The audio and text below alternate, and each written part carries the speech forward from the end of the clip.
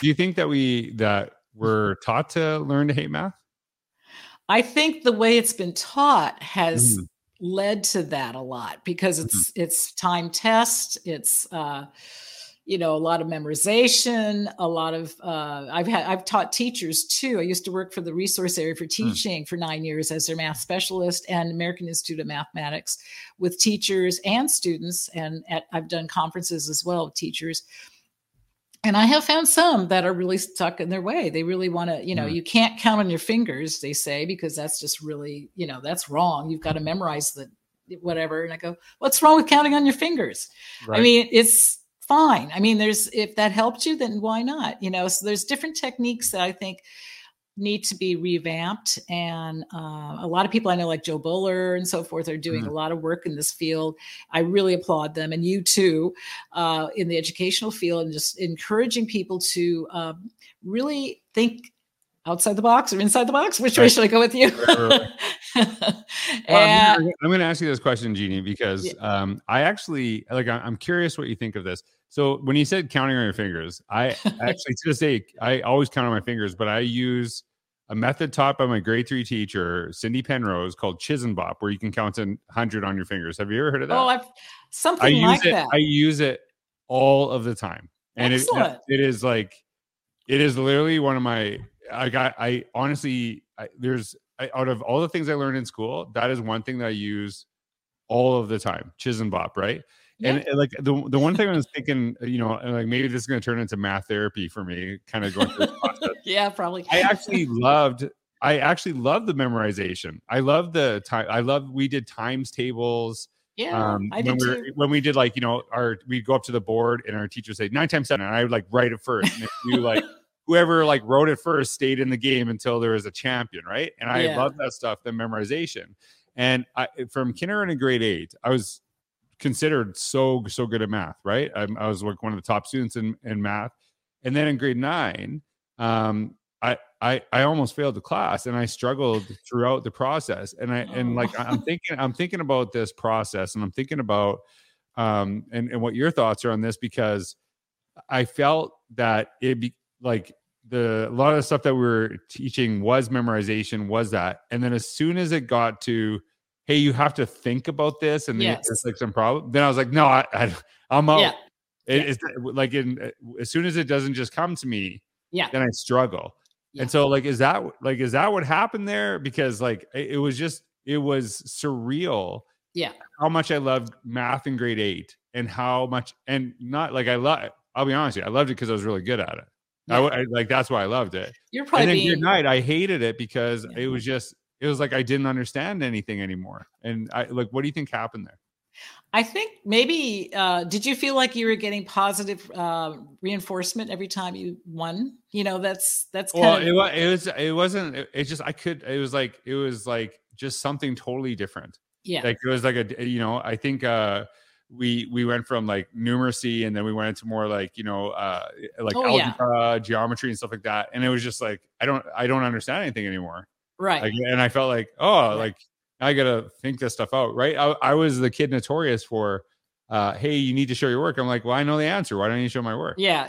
I already know how to do it. So it's just coming to me. And then once I actually had to show my work because I didn't know what I was doing, I was like, I don't want to show my work. I don't know what I'm doing. Yeah, right? I've had teachers like that and experiences like that. And also showing your work sometimes comes down to being either right or wrong, apparently, right. according to what the teacher wants. And it's there's several ways to answer a question. Right. There's not just one. And I feel like taking an open mind about it is really helpful to encouraging people to really investigate further what is going on with the math. A sense of number is really important. Mm-hmm. And a sense of why these things work and how they relate come better into focus, I think, when you have actual experiments and things that you're doing that you see how it works, and really good analogies and so forth. So I find a lot of people really, in my experience, that's really been a very positive thing, is to have beyond memorization. So the other question I got to ask you is, you do a lot of work with new teachers entering the profession. Is that correct? So, okay. So Maybe I don't even know if I want to ask this question. Are they all freaked out? Like, are they all like, oh, yikes, do I want to go into this? Like, do you see a difference now of people entering the profession than you would maybe a couple of years ago? Like, what's the perception as they enter the space? Because like you said, 2021 is like, I have the majority of people I've talked to over the last year said this is like the hardest year ever. And I don't think that's like it's true, but I don't think people are like, oh, I can't wait to get into this profession. That's way harder than it was even when I first started, going to college for it.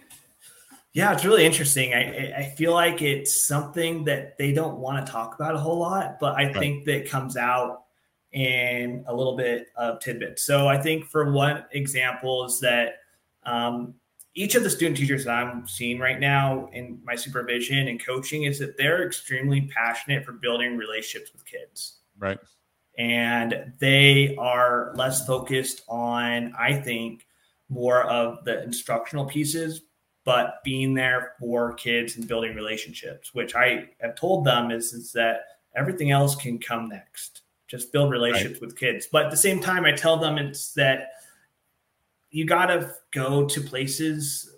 You got to be really strategic. As a new educator nowadays, you got to be really strategic in where you want to go, what do you want to do, and create habits that for yourself could be sustainable. Creating those personal boundaries. Like, for example, I always tell them, fitness, like eat healthy, get enough sleep, possibly, talk to someone that's outside of your circle, or, I think you have to have those supports in place.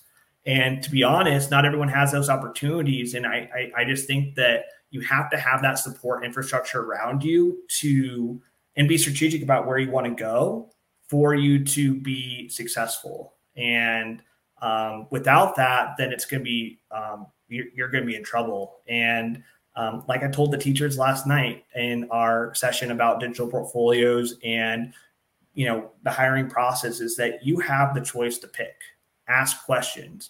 Look at, I told them to ask about the master schedule. The master schedule is a bigger determinant of culture, I think, than most of the items that you could ask someone. Look at how much prep time you have. Do they have PLCs? Those are really important questions. And I think that, a lot of the teachers nowadays, if you're a teacher candidate right now, you should be the one interviewing the districts, interview the schools. That's actually, like, I'm interested about that. And I don't know if that's you're in like Southern California, right? So like when I first started teaching, you took whatever job you can get. I know. Right. So I don't know, I don't know if that's, I know like you hear stuff about like the Great Resignation and like, that's not like, if you think that's just only happening in education, then you're in a bubble, right? Like it's happening in basically all professions. But the reality of that is you think it's shifted that much where teachers actually, coming into the profession have way more choice over the jobs that they take than when I first started? Oh, I think so. If you have specialized credential, these students have dual language. They can do Spanish and English. Then also special education. I think people that are going in with special education, these are the two groups. You have the leverage, ask the questions, because those are what are needed, and go somewhere that best suits you. And I think that's just for every teacher. I think that depending on where you go, it depends. San Diego's a competitive market versus, for example, San Bernardino, California, or Visalia or Sacramento, right? But there's places where I know that they'll interview and they'll give you the job the next hour. So, it's being strategic, and where do you want to end up? And you want to be places where that you have an opportunity that they can sustain you, and you have a great opportunity to, grow and build relationships with the kids as well as the community there. So and I appreciate that you're talking about like really kind of interviewing the district and how important that is as people are welcome into the profession. I think the other part of it too, like the district will tell you a lot about when you're leaving it too. Yeah. Well, and you can actually be, someone said this that, and it wasn't in education, but it's so true that more people make decisions about the district or the area that they work in based not on the first 3 months, but on their last 3 months. And that's where they start doing that. Like, what happens when they know you're leaving? How do they treat you? How do they connect with you? Right. And there is that disconnect where people are like being treated extremely poorly. And you know, again, this is people, not systems. This is people like leading and creating systems.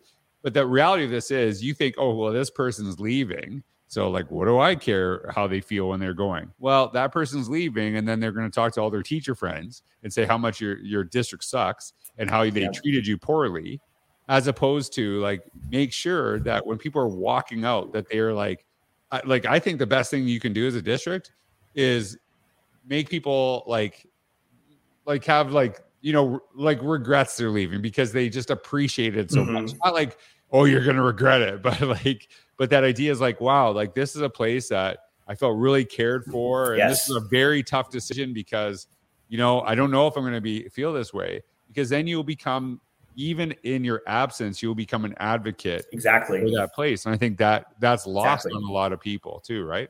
Yeah, I think that's a huge piece of the puzzle there. And, you know, if you empower someone to grow and learn, and, you know, they're going to help your organization, your district, and then they're going to say great things about you in their next stage. And that could, you know, be great for you. That could be great for recruiting people into your district and school. And you want to be that, and you want to have people have a good taste in their mouth when they leave. I guess kind of transitioning into, you know, to this idea.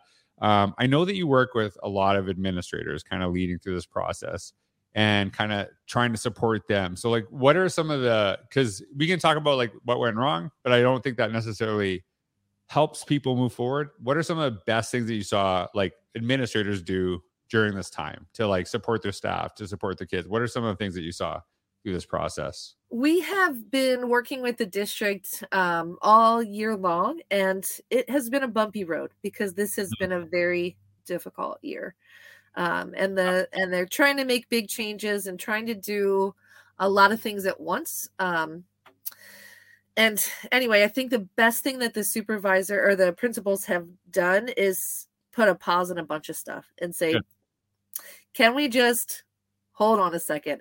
Can we slow down, bump it back to every other week, smaller bits? And that's been very helpful for the staff, and I think helpful for us too. So I think that would be my example.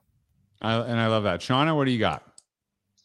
I was thinking of another school that we were working with that had done a grant last year, and so, you know, spent a whole year really invested in having their some key stakeholders within the district learning about universal learning. And then what they did this year was they said, okay, now we want to scale this, but we want to be really intentional and I think reasonable about it.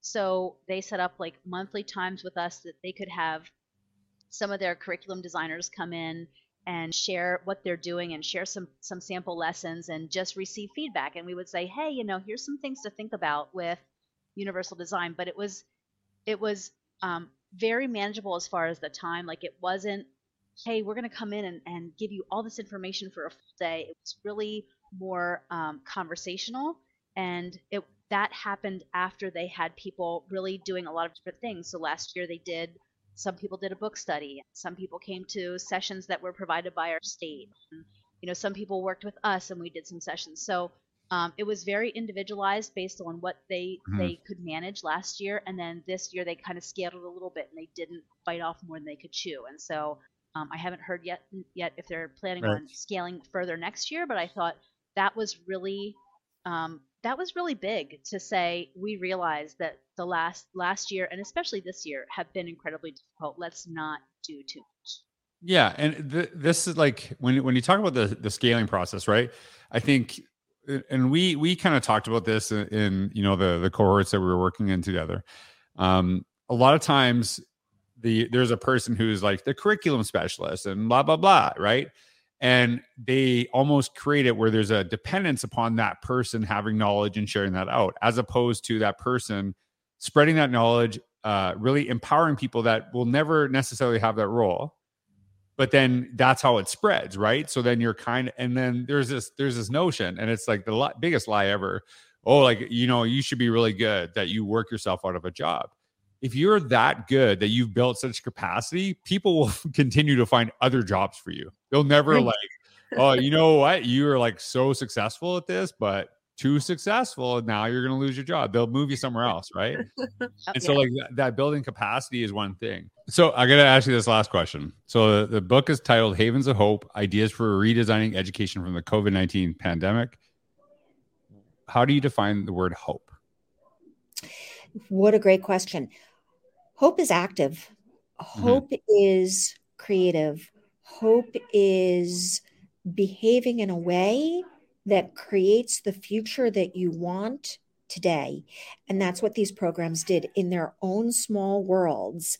They created the environment that they wanted that didn't exist in the outside world, and then worked to start to spread it. When you walk into these programs, you felt a lightness and a joy and a creativity when the outside world felt so heavy and frightening. Well, and I think that's why I wanted to ask you this, is because, and I really appreciate how you kind of articulated this, is that the idea of like, oh, I hope I could win $1 million. And it's like, you just hope something will just hit you in the head, like an asteroid, bringing you $1 million. Whereas I see hope as you said, something more active, something that you actually create, right? Like I hope I can build this, right? And so there is that hope, there is that kind of vision, but it's, I think there's a difference between that idea of like just hoping but not doing anything versus hoping and actually moving toward that vision, right? And I think that's why I really appreciate what you're sharing.